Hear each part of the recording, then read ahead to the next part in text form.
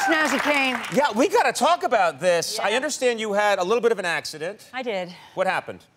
I'm so bored with telling the story. Okay. I'm just gonna, it was a wrestling match with Dave Bautista. So. Okay, all right. You had a little wrestling match with someone. You fell, you hurt yourself, you're on the mend, but Yes. you're getting better, and you've got a cane. I do. I had crutches about 3 days ago. So Right. This is Canes, here's why I bring this up. I'm fascinated with canes. They're so cool. look how pretty that is. I'd love to tell you it's mine, but I borrowed it from a friend. Okay, that is Yeah. really, yeah. Nothing says Jodie Foster like... Like a skull. Skull. Tiny, tiny skull. I remembered when I was a kid, just thinking when I was a kid, like, oh, I'd see people with canes, and I think canes would be really cool. It's a good affectation, isn't it? Yeah. It's like saying top of the morning to you. Yeah, how are you? If I had a cane, I'd be doing all kinds of business. I'd be tapping people with it. You, right there. I'm talking to you.